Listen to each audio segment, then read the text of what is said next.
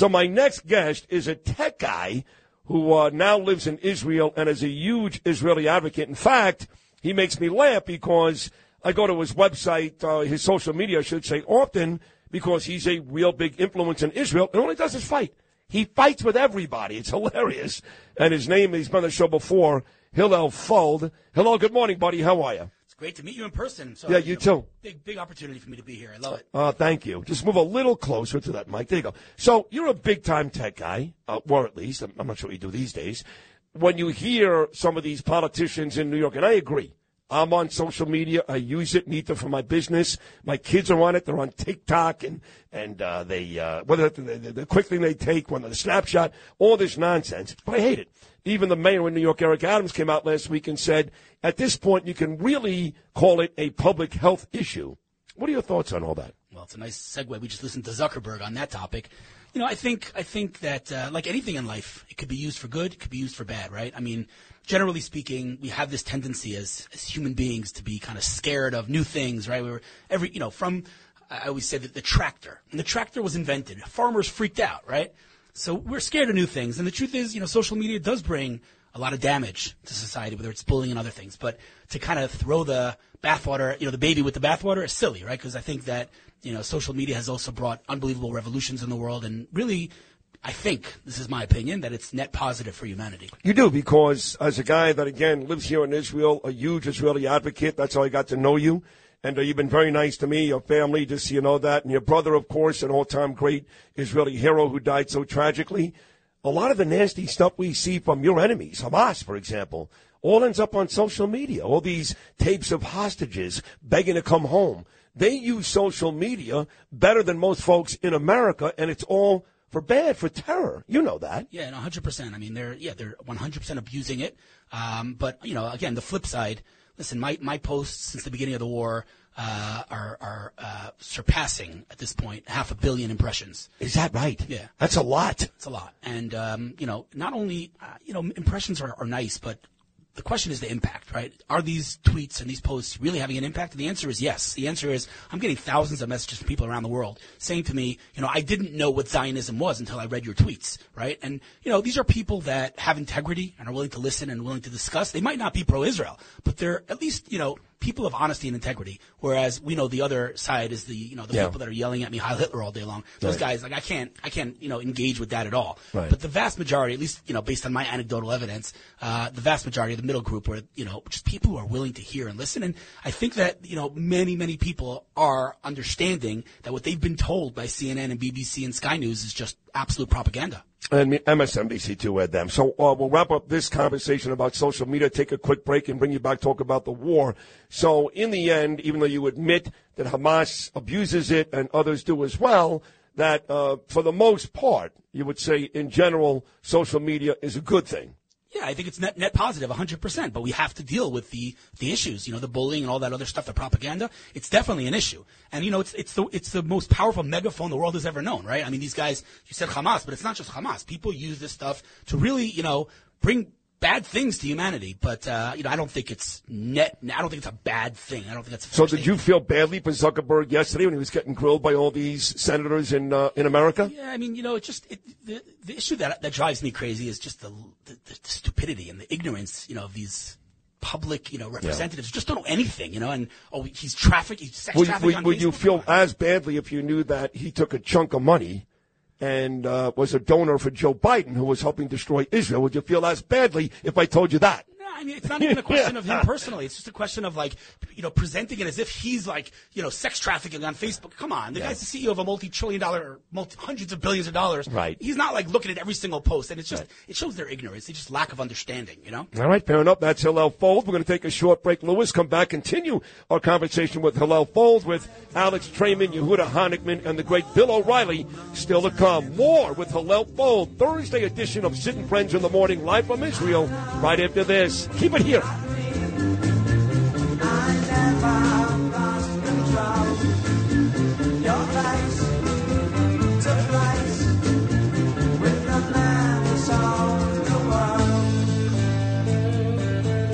Talk Radio 77 WABC. This is Sid and Friends in the Morning. 77 WABC.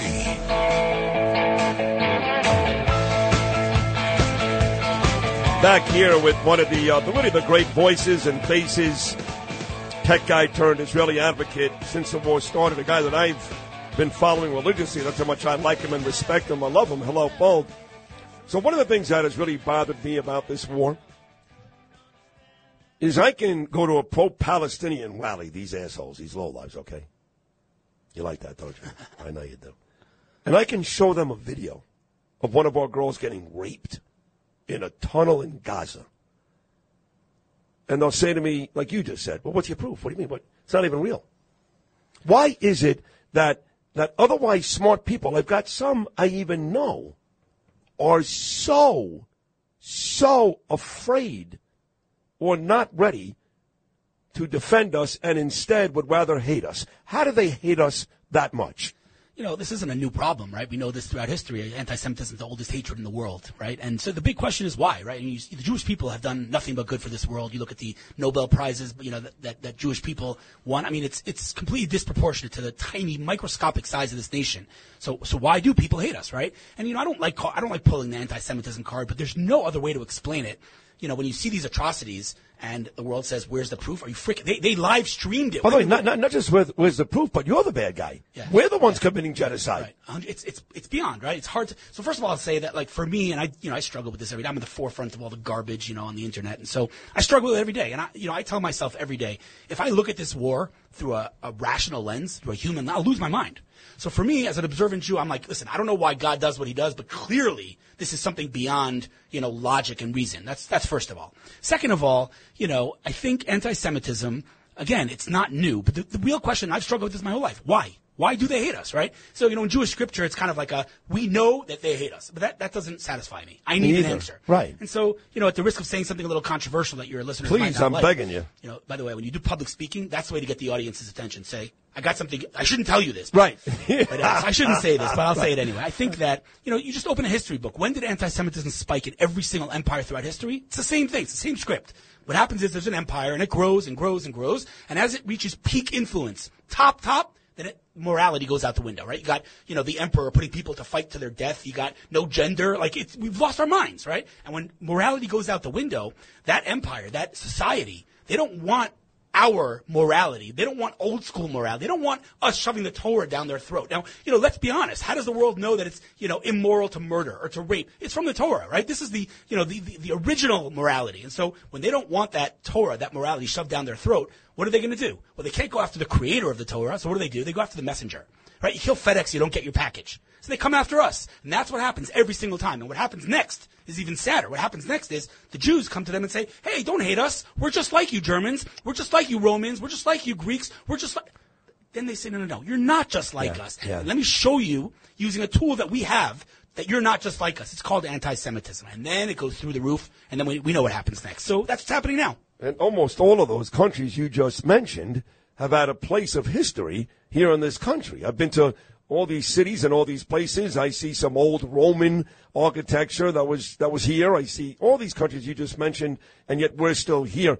You know, the thing, though, that I've really come to notice, because I've never been here before, okay?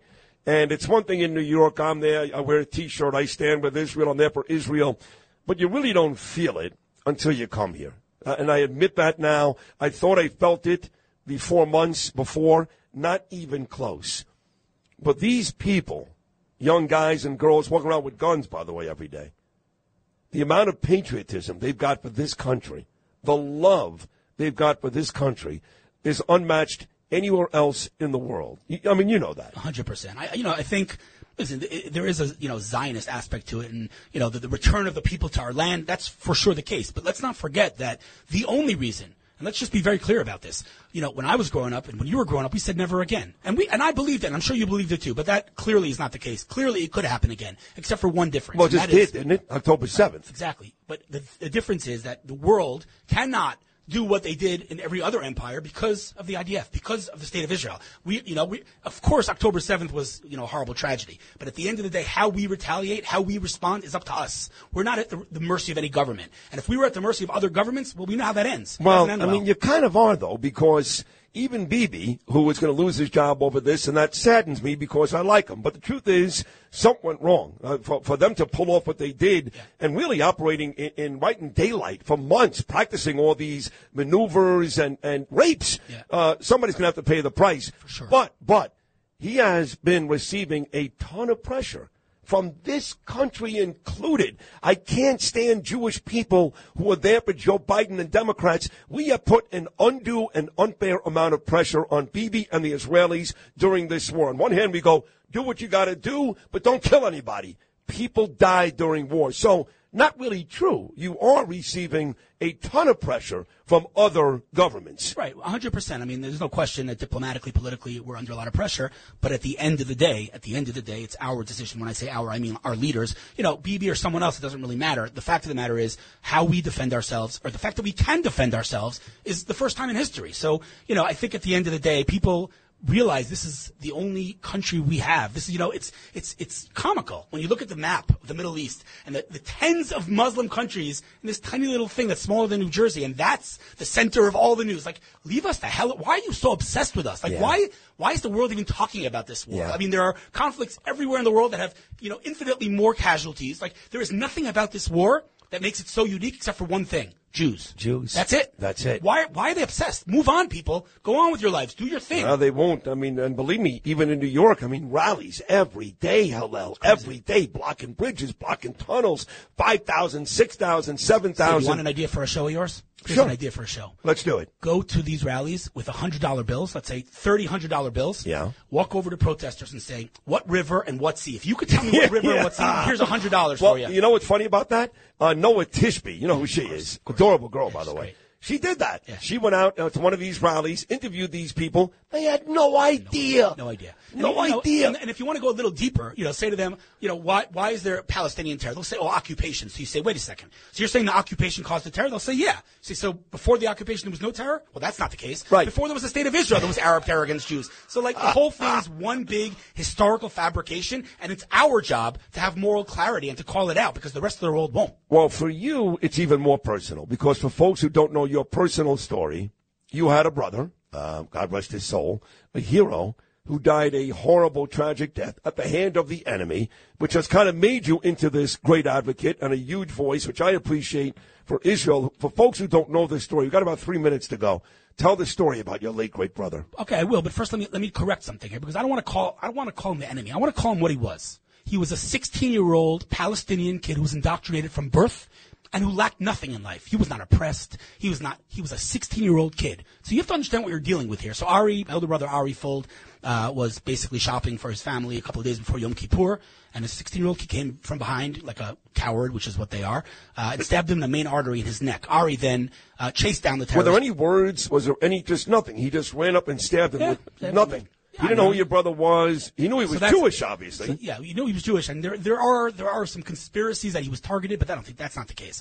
The reality is Ari then ran after the terrorist, jumped over a wall, shot the terrorist as he was about literally inches away from his next victim, by the way, a woman named Hillel, who had just given the terrorist a falafel. She's a falafel stand there. She didn't know who he was. She gave him a falafel. 3 minutes later, he's running after her to murder her. Ari shot the terrorist literally inches away, and she's become kind of part of the Fuld family since then. Ari killed him. He didn't kill him. Okay, but he made sure he didn't kill that lady. Right. No, he brought him down, you know. He brought him down. Right. He's in jail, obviously. Oh, but, my God. you know, at the end of the, like you said, he became a national hero of the state of Israel. And, you know, he left an incredible, you know, legacy of fighting for the state of Israel online, offline, 24/7. And, you know, in a way, I kind of feel like I'm shadowing my brother. Of course you are. No, he is very proud of you. I'm not even your brother, I am. So on the way my brother. Yeah, I am your brother, you're right. Kind of like when I played that song Home by Chris Torture. I am home here. On the way out then, you know, you said he's not my enemy. He's some 16-year-old Palestinian kid who's my enemy. No, but you're right. So when people all over the world go, hey, man, you got to have some sympathy for these Palestinians. These kids, it's not their fault. And I go, wait a second. Yes, when they're born out of the womb, they don't hate. But it doesn't take very long. What are they, in the first grade, second grade, before they start teaching every Palestinian kid to hate the Jews, that to kill a Jew is the greatest thing you can do? So let me ask you this. Is there really any such thing as an quote-unquote innocent Palestinian? So I'm going to push back on your premise, okay? I think, we see how they're indoctrinated, we see their education, but I think the very question is problematic. Why are we talking about this? Did anybody talk about how many innocent Germans were killed in World War II, or did they realize Germany had to be denazified, period? There are innocent people who died. Now listen, we didn't want this war. It was brought upon us. Innocent people die in war. It's tragic, but it's the reality. Even having the discussion of how many innocent people, who cares? It's a war. Right. That's it. We dropped 2 atomic bombs. People died. There you go. End of story, Nobody's right? asking any questions. Nobody asked about the Japanese. How many innocent Afghans died after 9/11? Who cares? Right. It needed to be done. That's it. That's war, and it's sad, and it's tragic, and we didn't want war. We're people of peace, but the reality is Jewish. Keeps going back to that. Yep. If you've had an accident, trust Gabo Law. Personal injury and medical malpractice attorneys with decades of experience who will provide the attention you deserve and deliver the best possible results in the shortest amount of time. Gabo Law has recovered millions for their clients and will be able to help you. But don't take our word for it. Read all of their 5-star reviews from former clients on Google, Avo, and Facebook. Call Gabo Law today at 800-560-0214 for a free consultation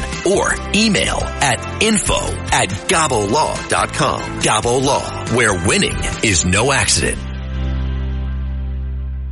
The digital dollar could give the feds control of your money. Get the digital dollar report. Call 1-800-862-6970 and also receive a $1,000 credit from Priority Gold to protect your money. Or just go to digitaldollarreport.com. Please note the information provided does not constitute financial or investment advice. Hey, it's Kaylee Cuoco for Priceline. Ready to go to your happy place for a happy price? Well, why didn't you say so? Just download the Priceline app right now and save up to 60% on hotels. So whether it's Cousin Kevin's Kazoo Concert in Kansas City, go Kevin, or Becky's Bachelorette Bash in Bermuda, you never have to miss a trip ever again. So download the Priceline app today. Your savings are waiting.